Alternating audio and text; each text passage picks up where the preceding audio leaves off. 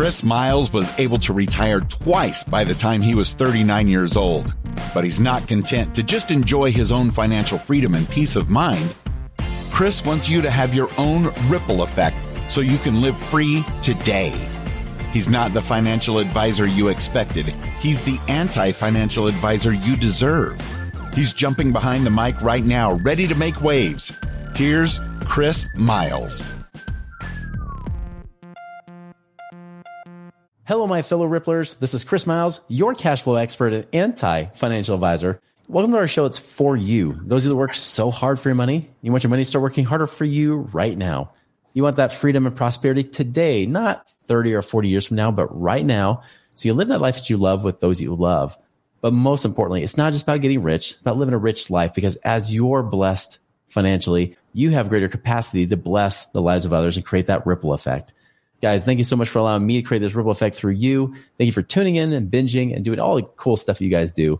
As a reminder, if you haven't done so already, go to moneyripples.com. Check out that passive income calculator. If you want to find out how much passive income you can create in the next 12 months, go check that out today. Hey, are you looking for another great podcast to listen to? One about investing, and not only just investing, but learning about cool deals like investing in apartments that does not require you to have to be an accredited investor or have $1 million. Hey, if you want to check that out, go check out my friend Lane Kawaoka's site, simplepassivecashflow.com. He's got a great podcast also called Simple Passive Cash Flow that you can check out on YouTube, iTunes, or whatever your favorite podcast app is. If you want some great education and to learn about great ways to invest in other types of deals without, again, needing a ton of money, check it out, simplepassivecashflow.com, or look up Simple Passive Cash Flow on YouTube or your podcast app. Check it out. So guys, today I have a special guest that I've really enjoyed being able to get to know better, and I know you will too. You know, I actually was just on her show recently. If you ever want to check it out, it's the most wonderful show ever. I think I got that right. Is that right, Dwan? Close. The most wonderful real estate show ever. That's right. The most wonderful real estate podcast ever. There we go. Now I got it right. But definitely have here, Dwan Bent-Twyford here. Amazing woman, been in real estate for decades. I mean, just like us, where we've had the experience doing that kind of thing. We've been around the block, but just amazed at the wisdom and really just love her personality and everything that I knew I had to share her with you guys too. So Dwan, welcome to our show. Hey, thanks for having me. I'm so excited to be on your show today, Chris. I know. So tell me more, or tell us more. I mean, I already know. I got a sneak peek a little bit, right? I got to get to know you a little bit off the air and even on the air. But, tell us more about your story and who you are. Well, I actually started real estate investing, believe it or not, over 30 years ago, which sometimes I'm just like, wow, I don't even know where did 30 years even go? That I was married, I had a baby, I was 30, and my husband and I had a pretty sudden breakup. And so now I'm 30 years old. I have an 8-month-old baby. I have no money, no job, no car, no career. I just kind of waited tables and stuff like that. And I had to figure out some sort of way to make money and raise my daughter, because the one thing I did not want to do is I didn't want to raise her in daycare. I actually waited until I was older to have kids so I could be the stay-at-home mom, the room mom, the Girl Scout mom, the brownie mom, all the stuff like that. So I had to put on my big girl pants and I had to figure something out. And as it turned out, God led me to real estate investing. That's where God's good, right? Yes. Now, at the very moment when my husband left, I thought this is the worst thing that's ever happened in my entire life. And now I'm just like, wow, I cannot even believe 30 years have gone by. And I've done over 2,000 deals personally. My husband and I own 20 buildings in a little town where they're doing like a downtown rejuvenation thing. So we bought, in the last 5 years, we bought 20 commercial buildings in this little town. So we're sort of like fixing up a whole town. Yeah. And I mean, I could never even imagine in my life I would ever do this or have this much money or this much success, or it's just, God just puts you on the path sometimes and you have no idea what's going to happen at the other end. That's true. I mean, if we could all learn from that one lesson alone, that, whatever misfortune we're going through, which, hey, it sucks. It's not easy. It does. But often that's usually what, that those doors all close on us for a reason, because it opens up that new path, that door that we may never have considered in the first place. That's what I always tell people. I'm like, listen, everybody in their life has some sort of come to Jesus moment. Mm-hmm. And that was mine. My husband's gone. I got a kid. I have no money, no car, no nothing, no education. I was like, wow, Like, really, wow. What, this is like 1990. Like, what am I going to do? And I don't know. It's just I met a few people and this is what they were doing. And I thought, oh, it's like fun. And they're fixing up houses and this looks like fun. And I could do that. And next thing you know, boom, 30 years later. Give us kind of your take, because a lot of people, I'm sure you've heard this time and time again. So many people will say things like, oh, what if real estate crashes? What if it goes down? What if this? What if that? Because I remember the last recession. It was horrible. So many people are gun shy with real estate, even after many, many years of it being awesome. Yeah. You've been through multiple recessions, just like I have, and you've even experienced some more as a single mom even. And that was actually right before a recession hit too. It was. I started I didn't know. I wasn't even smart enough back then to like pay attention to things like that. So I kind of started like when we were in sort of a recession, but I didn't even know. Yeah. I think sometimes, ignorance is bliss sometimes. Well, we didn't have, Facebook and social media and the way the media works today where you would hear all this stuff, right? It wasn't the same. And so based on your experience, like, how do you feel about real estate? Like, how's it work for you? Honestly, I feel like real estate investing is one of those things, like literally, Chris, every single person can do it. There's no person I always tell people, like, listen, there's someone that's too black or too white or too young or too old or too tall or too short. There's like no person that can't invest in real estate. And you don't even have to have like tons of education to start. But with everything, like you said, with everything available today on social media, just everything that's just available like right on our phones, it's crazy to not have some education. But I started off with no knowledge of any of it. I actually, the first house, the people I met were rehabbing, and they're like, oh, we buy houses, we fix them up, we sell them. And in my naive mind, I thought that meant decorating. So I truly, from the bottom of my soul, I thought I was buying a house and I was going to decorate it and then I was going to sell it and make money. I had no idea that rehabbing and decorating were not the same thing. So I feel like if someone can start like that and still become successful, I don't think anybody else has any excuses. You're like, come on, guys, you're just being whiners now. Honestly, it was back in that day, like mauve was still the color. So I put in like some mauve carpet. And I knew how to paint, so I painted the house. I painted the outside of the house. And honestly, I painted it like what I thought was mauve, but it ended up being like Barbie doll pink. And then I decorated it, and I thought, man, this house, like the kitchen's terrible. It needs so much work. And I actually went to Home Depot and took those classes. And I take a class and go back and work on the house. I rehabbed that whole house by myself. And I look back on that, and it's like I had no knowledge. I had no skill. I literally just felt like this is what I should be doing. And I made $22,000 on my first deal. And 1991, that's a lot of money still back then. That was the most amount of money I'd ever seen. I didn't even know anyone that had that kind of money. I was like, wow, I'm like totally rich. I can't believe it. I'm going to do it again. And then I did it again and again and again. And I'm making like $20,000, $30,000, $40,000 on each of these deals. Oh my God. I found like some secret, Way more than you make as a waitress, right? Oh gosh. I got fired from Denny's. I used to work Denny's on third shift, 10 at night till 6 in the morning. I got fired at like 3:45 one day. And the girl that worked there, she's like, all you do is tell other people how to do their job better. But I can see. So see, I needed to be an entrepreneur then. I just didn't know it. Yeah.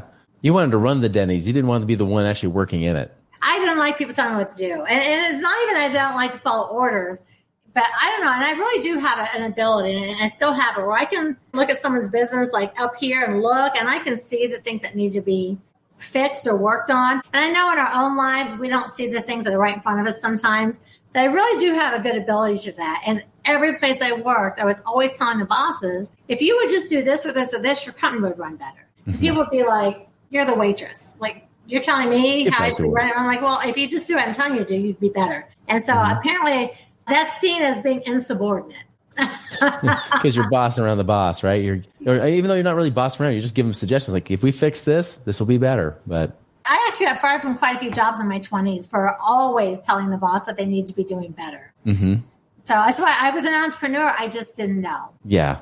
And once I started working for myself, it's like, well, there you go. I've never been fired since. Yeah. Wait, was real estate really your first venture into entrepreneurship then? Really, it was. Yeah. I had, in my 20s, I did like sales jobs and, things we work on commission. So I guess that gets you like a little bit of taste of, you can kind of earn what you make, you can work for what you want to make. But to like go in real estate investing just like that, it's like, because there was no boss, there was nobody but me. I had to figure out the money and the deals, and I had to figure it all out by myself. Yeah. But I liked it, and I liked the business. But what I really, really liked is I was buying houses. I was knocking on doors back then, and I would talk to people that were in foreclosure. And I noticed there were just a lot of women where the husbands and the wife had split up, and the woman's living there, and she's got the kids. I was like, I'm in the same situation. My husband took off. I've got the kid. I lost my house and my car. So I felt like I just really had a heart for these people because I understood.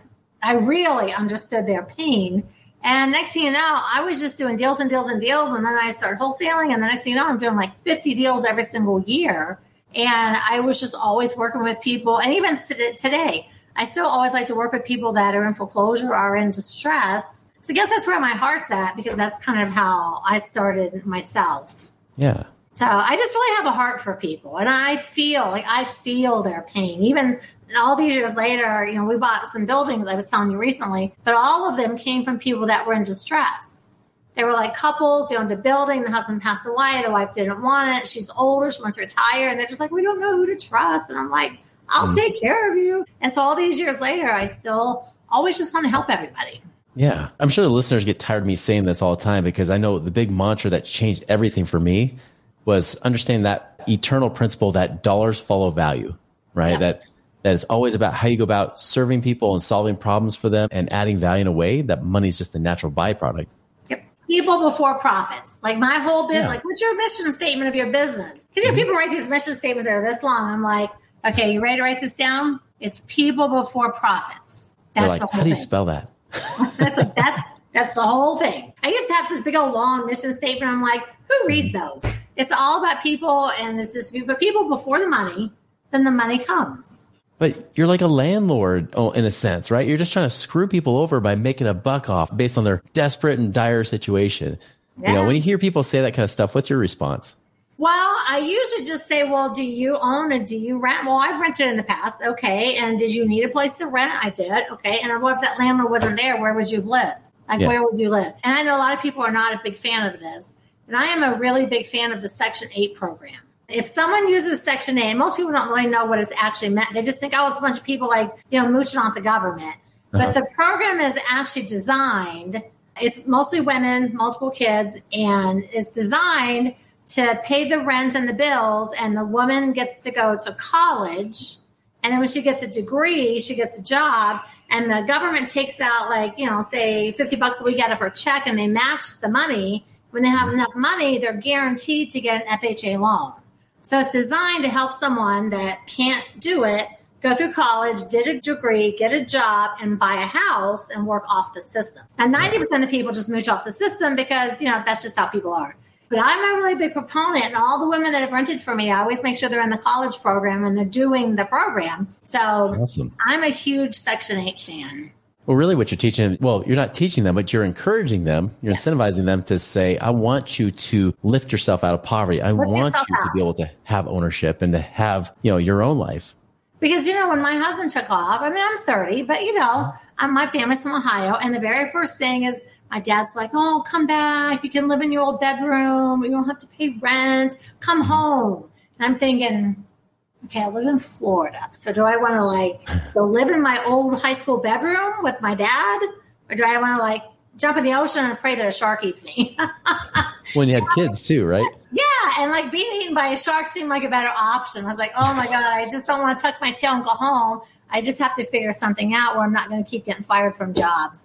And so when I meet people and they want to rent from me, I do qualify to make sure that they're, because there's lifers that, take advantage of the welfare system and teach their kids and their grandkids, and it's like a lifestyle. Then there's people that are really trying to lift themselves up and better themselves. So hey, listen, God blessed me with a great business, and if I can bless you and help give you a place to raise your kids and get you into college and get out of the system you're in, I'm all for doing that. But what happens? They live in your house for a decade. Then when they're ready to buy a house, they want to buy your house. Yeah. It's no, it's my favorite rental. But I've lived here. I went to college. I've been raising my kids. I want to buy this house. So I've sold a bunch of my rentals to the people that were renting from me. Interesting. Wow. Yeah. That home just continues, doesn't it? Yeah. The first one that wanted to do that, I was like, oh my God, Jackie, no, I love this house. Because it was one of my rentals I had for a long time. She's like, I know which one. I went to college, I did this, I did that, and I have the money and I'm guaranteed and I want to buy your house. And I was like, oh. And I was like, man. All right. And then like the next one and the next one, I was like, dang. I'm seeing a pattern now. I know. So I sell them to the people. If they go through all that and they can afford to buy a house, the government will do FHA, whatever it appraises for is what they'll help them with the loan. They're guaranteed. I'm like, all right. I find it fascinating that it's almost like the story of your life gets reflected in the lives of the people that you've either rented to or sold your homes to, right? Yeah. It's like, hey, I get you. I've been there. I've had to pull myself up by my bootstraps and be able to take control of my life. And you're doing the same. And now we have all these commercial buildings. So we're working to kind of flip this town around. And I told my husband, I said, listen, nobody is going to want to buy one of our buildings. We're going to say the answer is no. Mm-hmm. These are commercial. I don't care if you have a business there. I'm not selling my buildings. Tell us about where you're at today, and how describe kind of your life and how you do real estate investing today versus when you started out.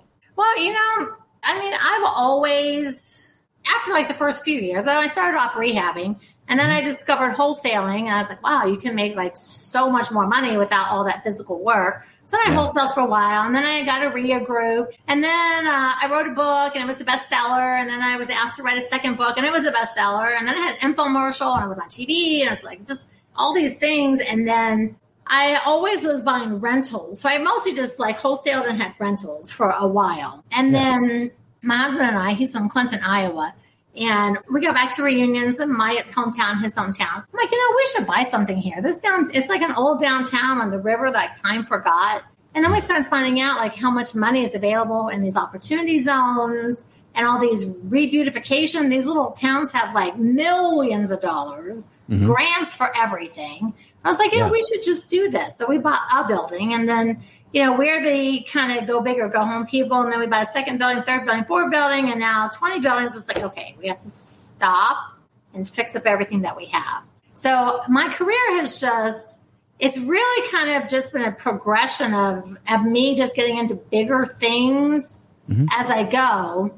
I don't know. I always just find myself getting into like the next thing, but still at my core, like we still wholesaled like 30 houses last year.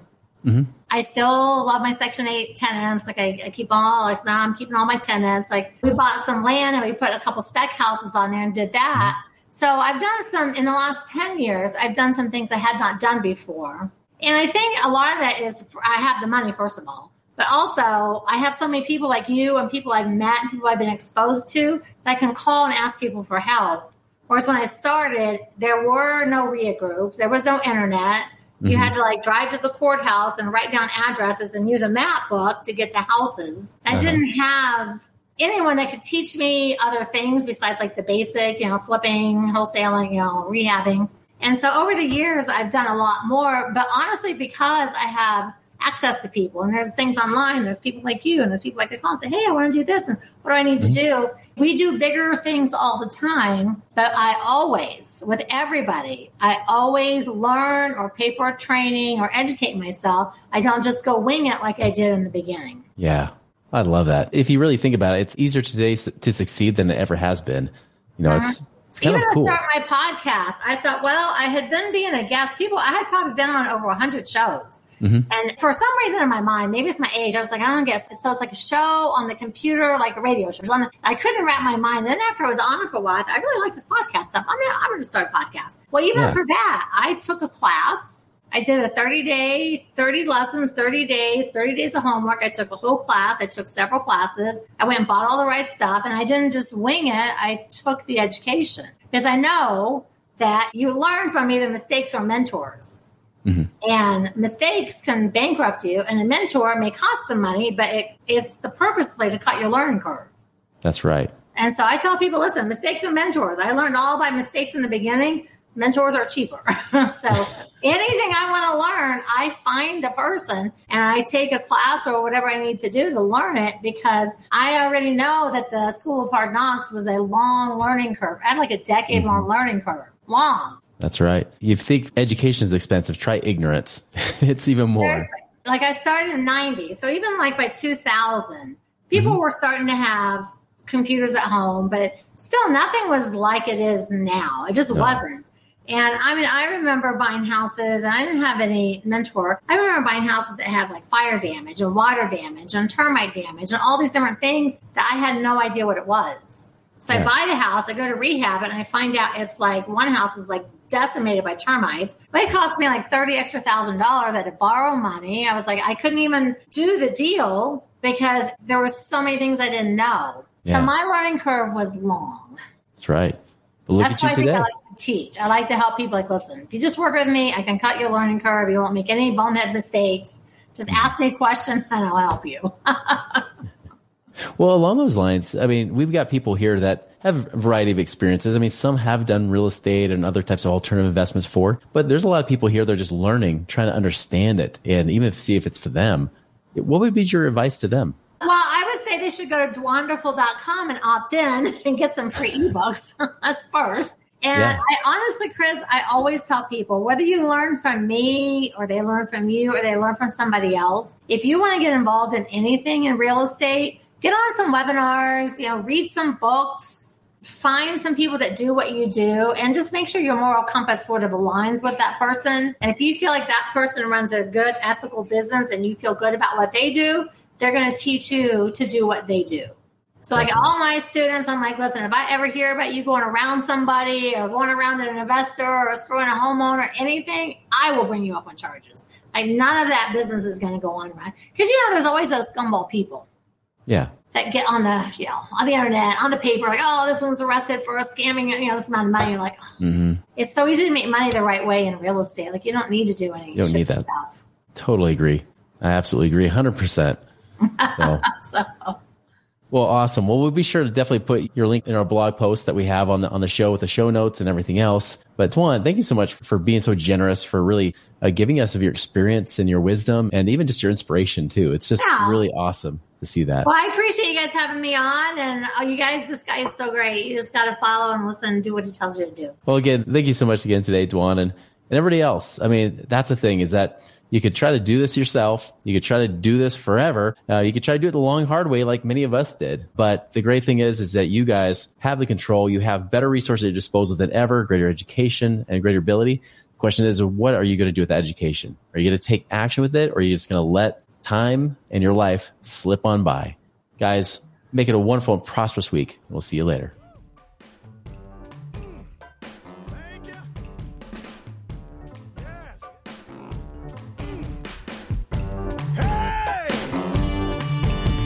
Visit us online at moneyripples.com for more resources to help you fix money leaks and get your money working harder for you now.